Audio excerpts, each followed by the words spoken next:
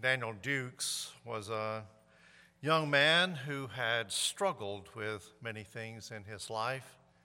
He was a drifter and had abused alcohol and drugs and had more than a few brushes with the law. On one particular occasion, he happened to be in the Orlando area and apparently inspired by alcohol, he decided he might want to take a swim. Unfortunately, he decided that it would be fun to take a swim with a whale. So he snuck into SeaWorld and found the killer whale tank, took off his clothes and jumped in.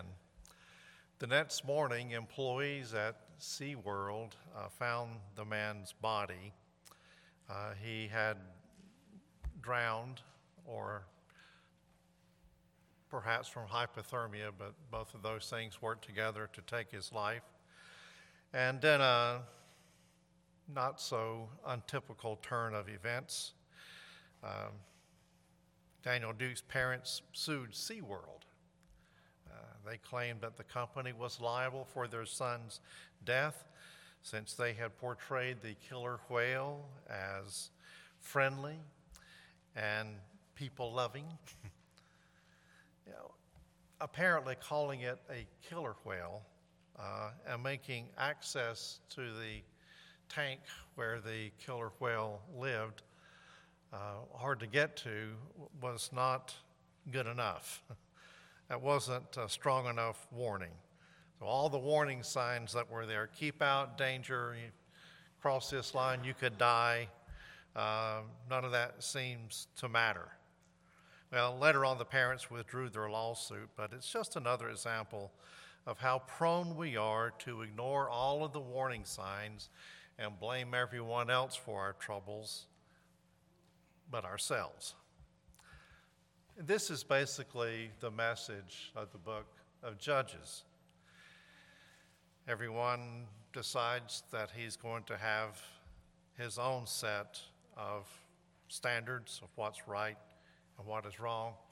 So the theme verse in the book of Judges that's repeated throughout this book is there was no king in Israel in those days. Everyone did what was right in his own eyes. Well, today, after having put our series on Judges on hold to celebrate Advent, we're now returning to the concluding, 3 sermons. And as you're aware, Judges is not a light-hearted book.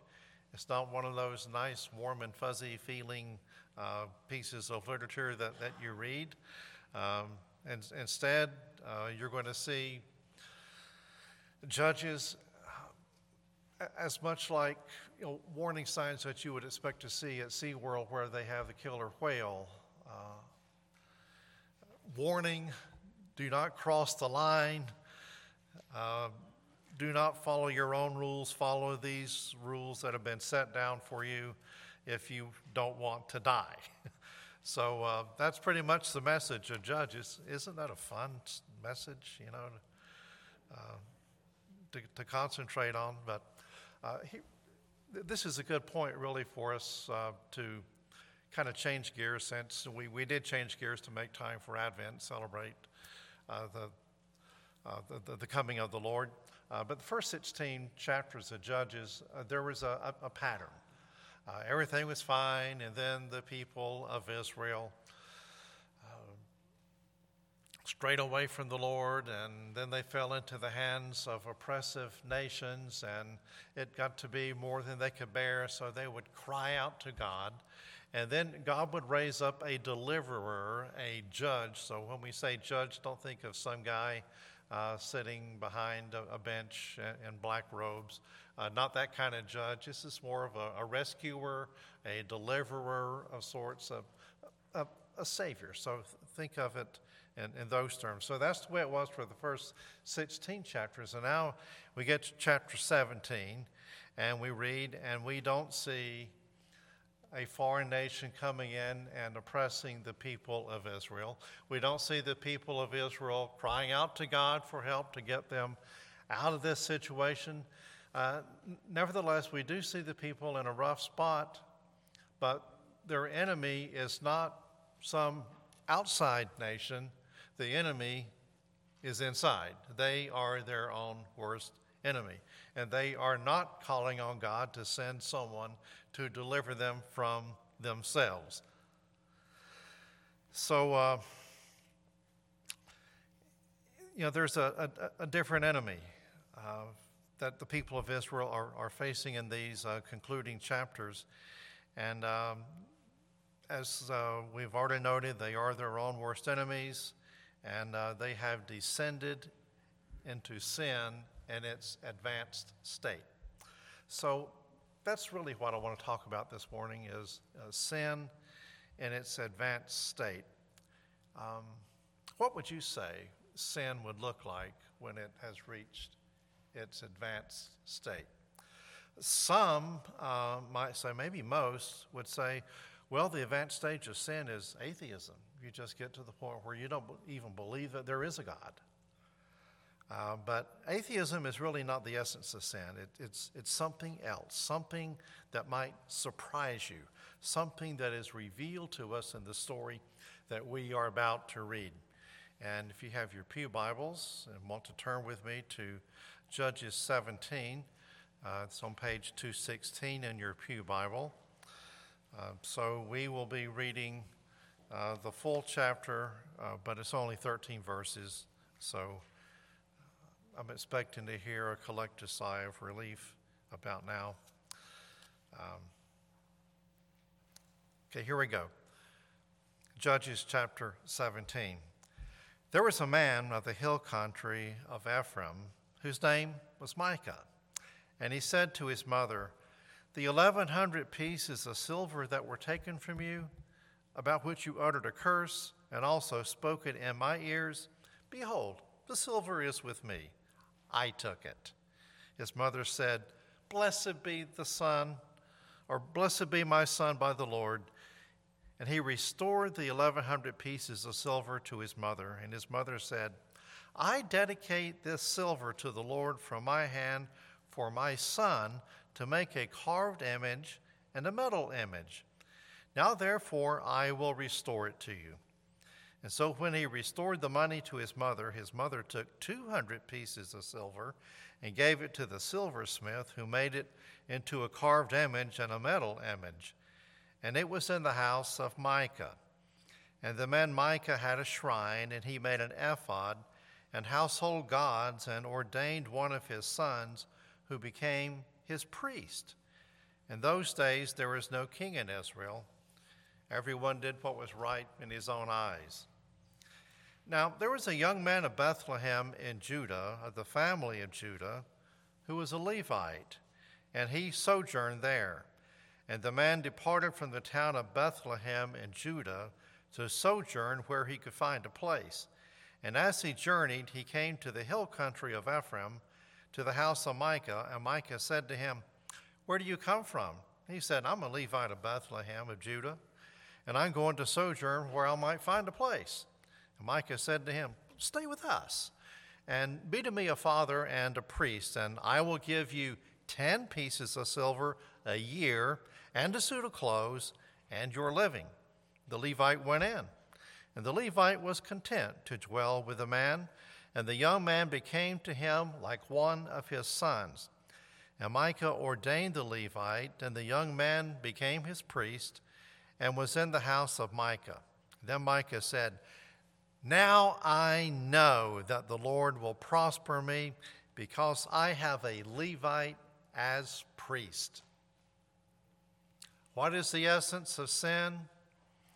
Where do we see it manifested in this story? Well, the essence of sin consists of two components. Number one is distorted religion, and number two is perverted morality. And they come in that order. So, first of all, let's talk about distorted religion. We see distorted religion at work in, all over the place here. But we'll begin with Micah's mother. Right off the bat, we have three perversions of true religion. First of all, Micah's mother blesses her son, even though he just admitted to stealing 1,100 pieces of silver from her. 1,100 pieces of silver in those days was worth the wages of an average laborer for 100 years. So you're talking about retirement security. She had it. But something that's curious here is we notice how superficially she invokes the Lord's name in blessing him. He comes up and says, "Hey, Mom, you know that 1,100 pieces of silver that was taken?"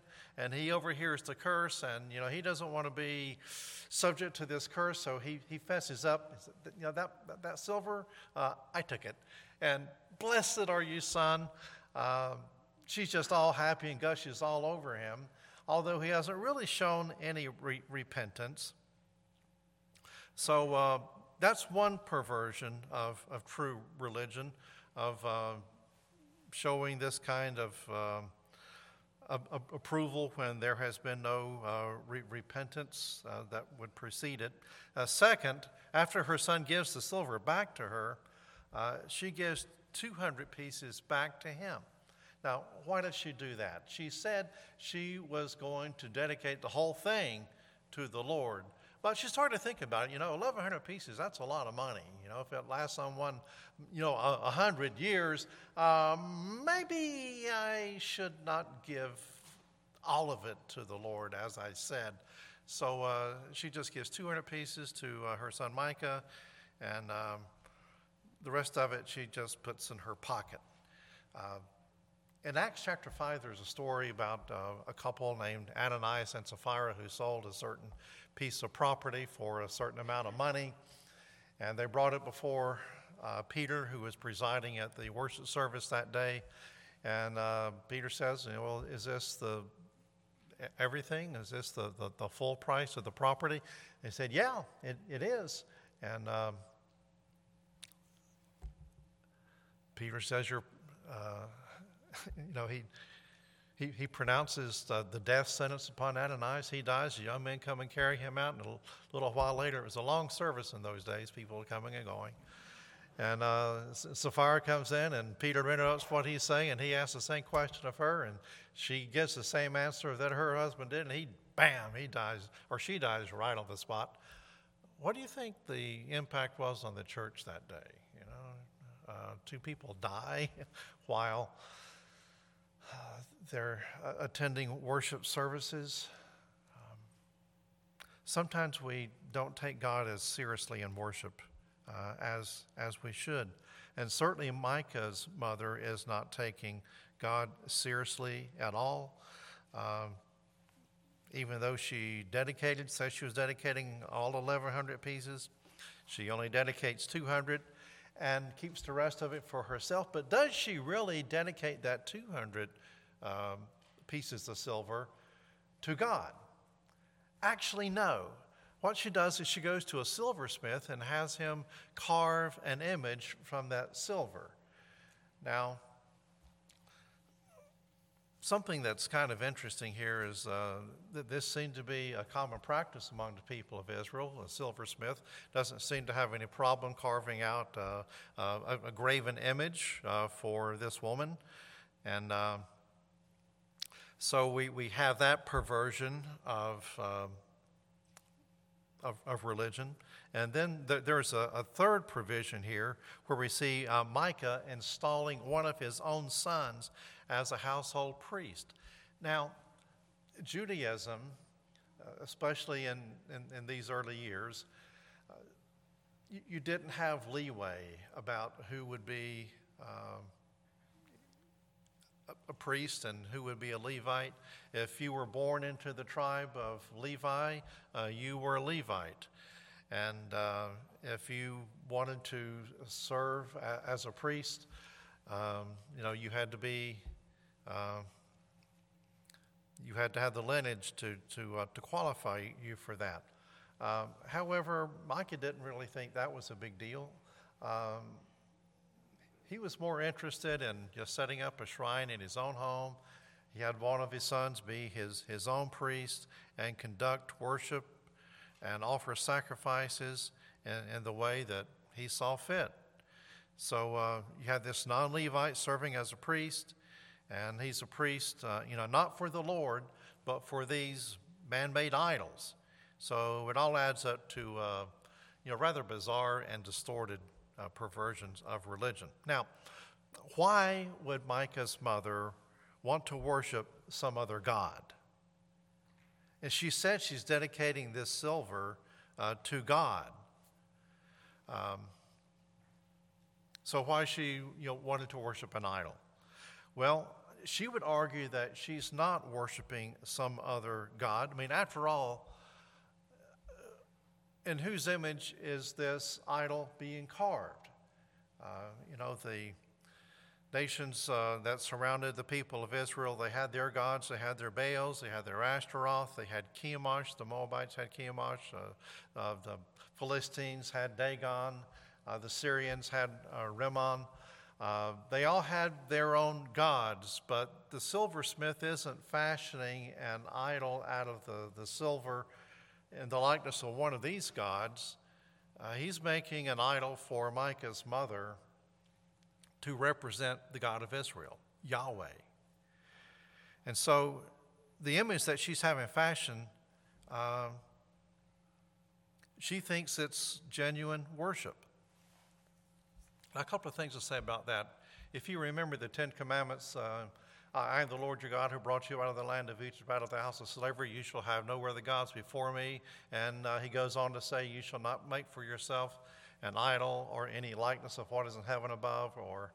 And he goes on from there. So no other gods and no idols. Those are the first two commandments. And it seems that Micah's mother, the Levite, all of that, they seem not to be aware of what the Ten Commandments have to say at all. But it reminds me of something else, speaking of the Ten Commandments. When Moses went upon the mountain, Mount Sinai, to get the commandments from God, the people of Israel grew restless because Moses had been away for such a long time and they didn't know what had happened to him. So the people came to Aaron, who was the high priest, who happened to be Moses' brother. And I guess Aaron was quite a craftsman himself as far as working with fine metals. And so people brought the gold jewelry that they had and gave it to Aaron, and he fashioned this calf from it, the golden calf. And then he says, behold, your God who brought you out of the land of Egypt. He doesn't believe that this calf that he has fashioned is an idol that represents some other god. He thinks it's a faithful representation of the true God. And this is what Micah's mother seems to be doing as well.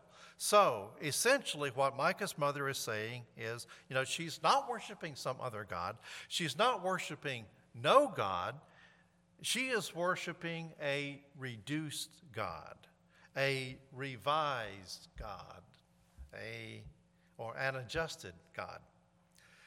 Micah's mother is not the last person to do something like this. A lot of religious people come up with their own concept of God and assume that this image that they have in their mind is the God of the Bible. And, you hear people say things like this. We can no longer accept a God who does this or who forbids that. And when you hear the term no longer, it means that we kind of wrap ourselves with a mantle of so-called progress. Now, what we're really saying is something like this.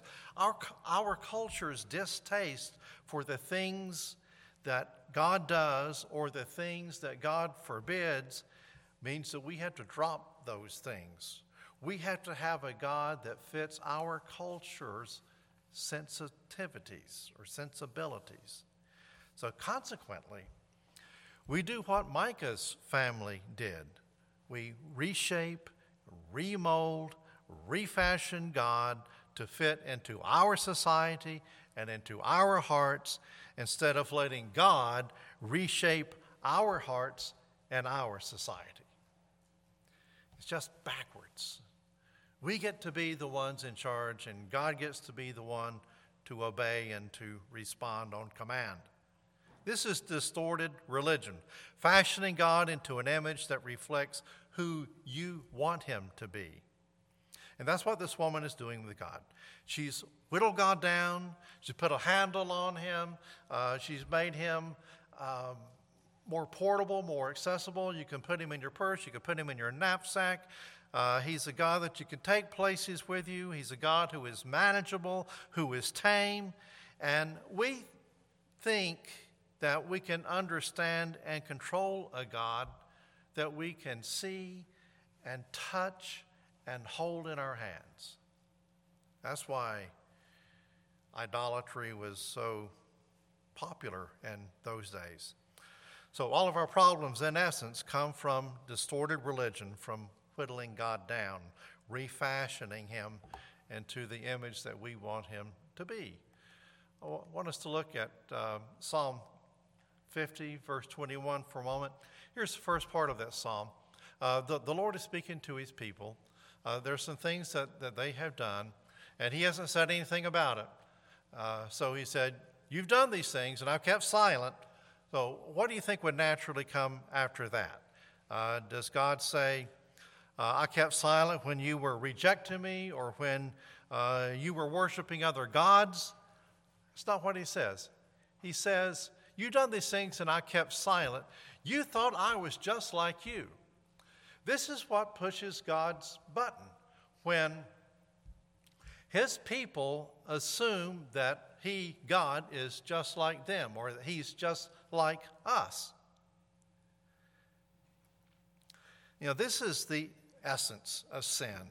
The essence of sin is when we are sure that God must be like us. It's when we whittle God down to our size.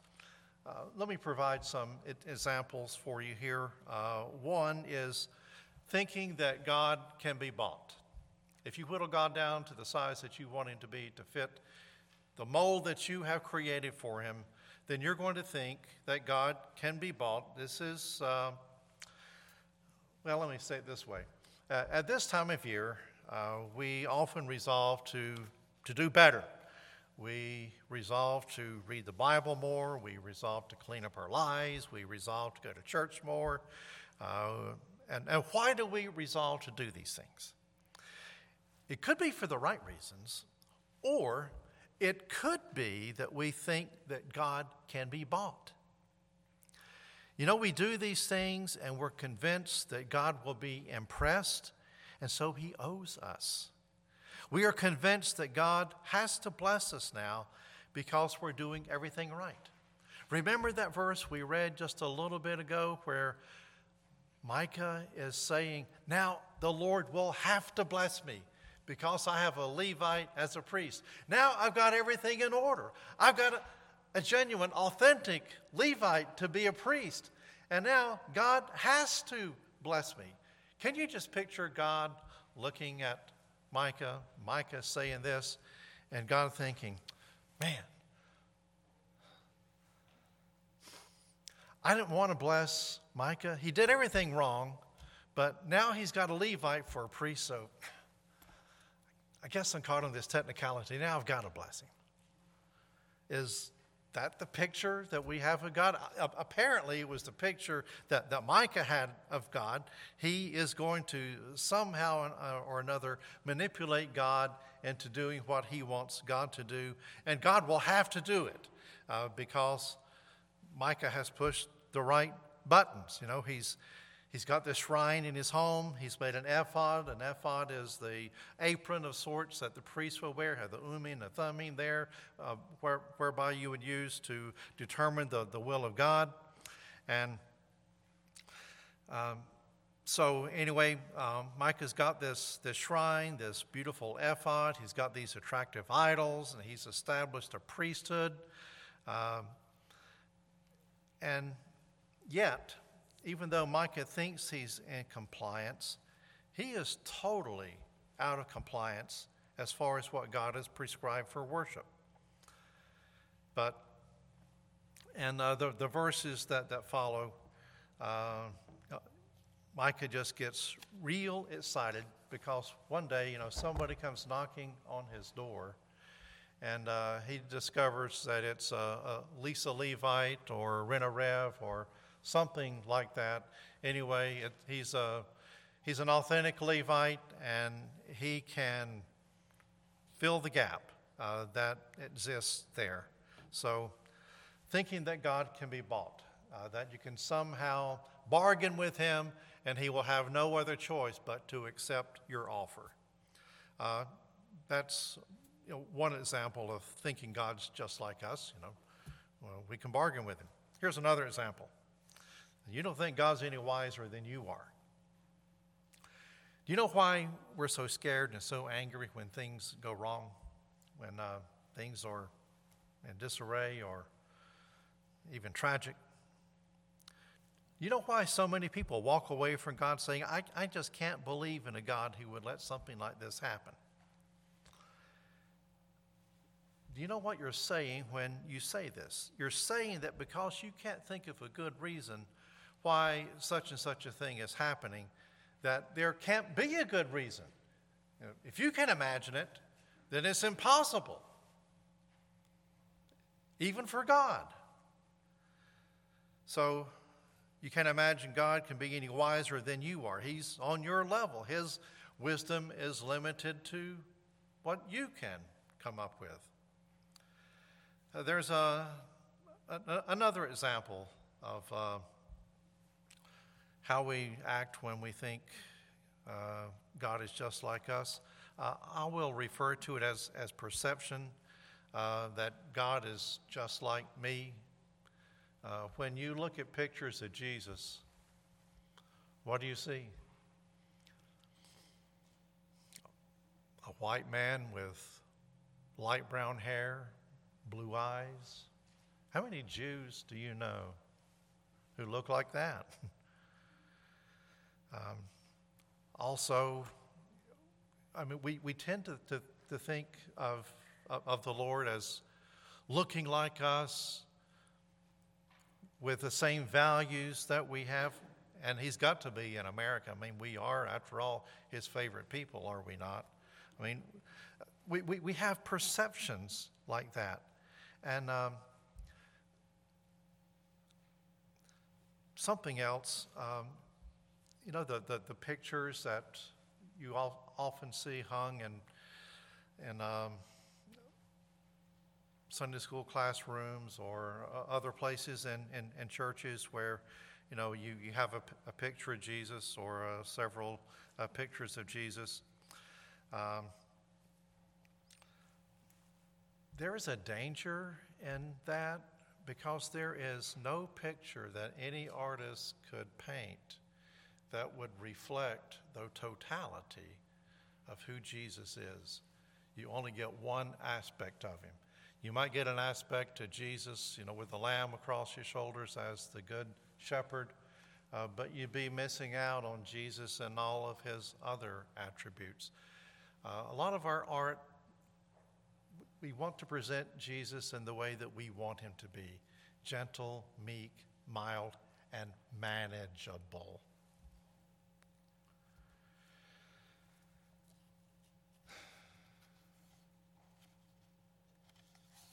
Well, no one's saying anything, so I'm going to go on.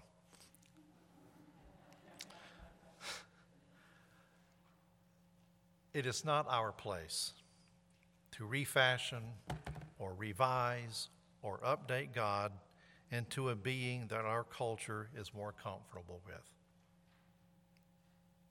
It's not our place to refashion, reimage, reconstruct God to fit into our image. It's just the other way around. When we worship, we are asking for the power of the Holy Spirit to come into our lives and to refashion, revise, remake us into the image of Jesus Christ. So Micah, his mother, his family, they got it all upside down. It's not our prerogative to pick and choose the attributes of God we like and discard the attributes of God that make us uncomfortable. It is our place to get to know God as he really is, as the Bible reveals him to be. Otherwise, we're not worshiping God at all. We're only worshiping an image of who we want him to be. So, why would anyone think God is just like us? Why would we think that? Because such thinking is a reflection of sin in its advanced stage. And there are two components of sin in its advanced stage. Distorted religion is one. We've just talked about that. The other is perverted morality. Distorted religion leads to perverted morality. You see perverted morality all through the 17th chapter of Judges. Micah steals 1,100 pieces of silver from his mother. When Micah gives the silver back to his mother, she says she's going to dedicate it to the Lord, but she doesn't.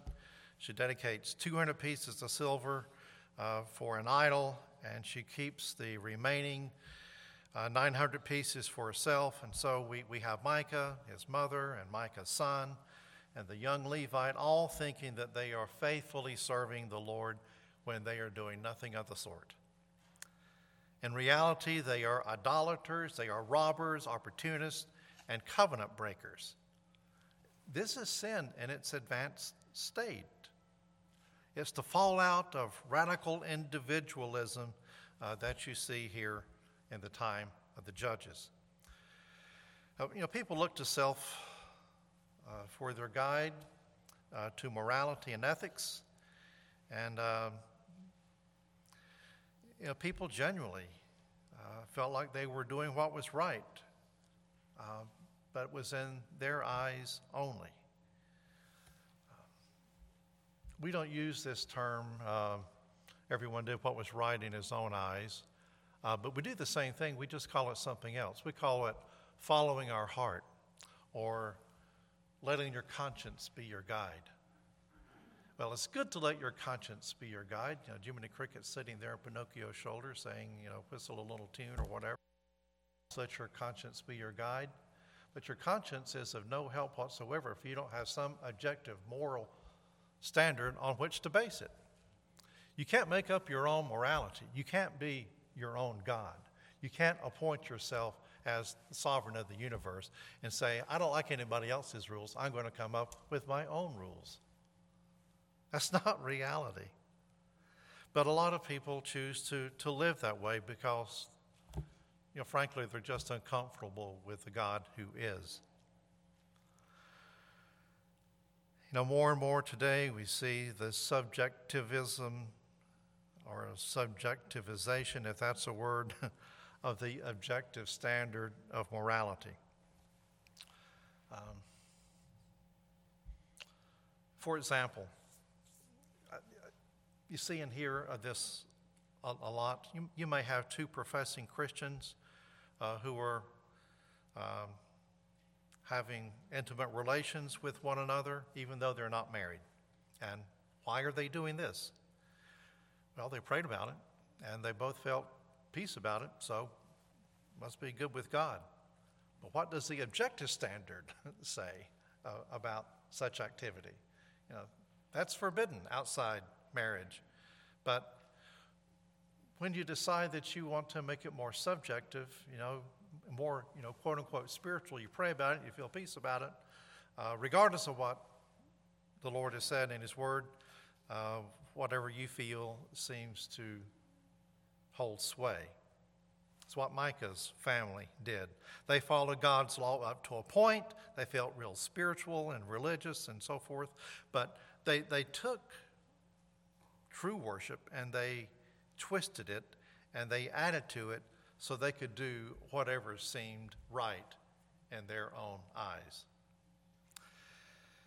Well, the story that we've explored today shows what it looks like when a society does whatever seems right in its own eyes.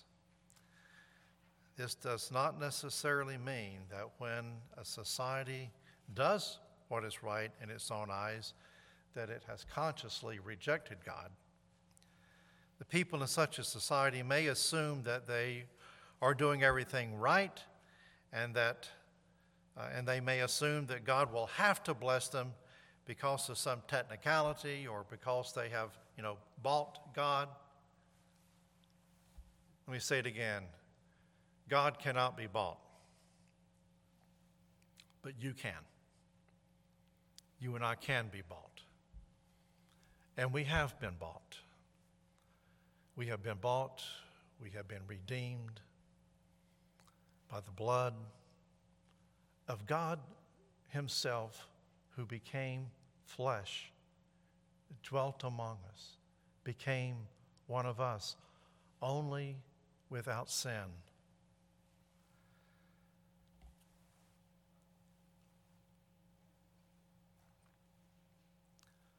What a marvelous, life-changing thought to think that the God who spoke the universe, all of the galaxies, all of the stars, and all of the planets that go way beyond what we can think or imagine,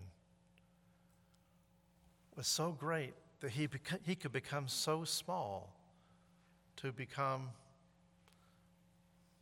just a little speck inside his mother's womb and grow to become the sinless, perfect Lamb of God, so that he would qualify to buy us back, to buy us out of slavery through his blood. We're going to celebrate that now after the song.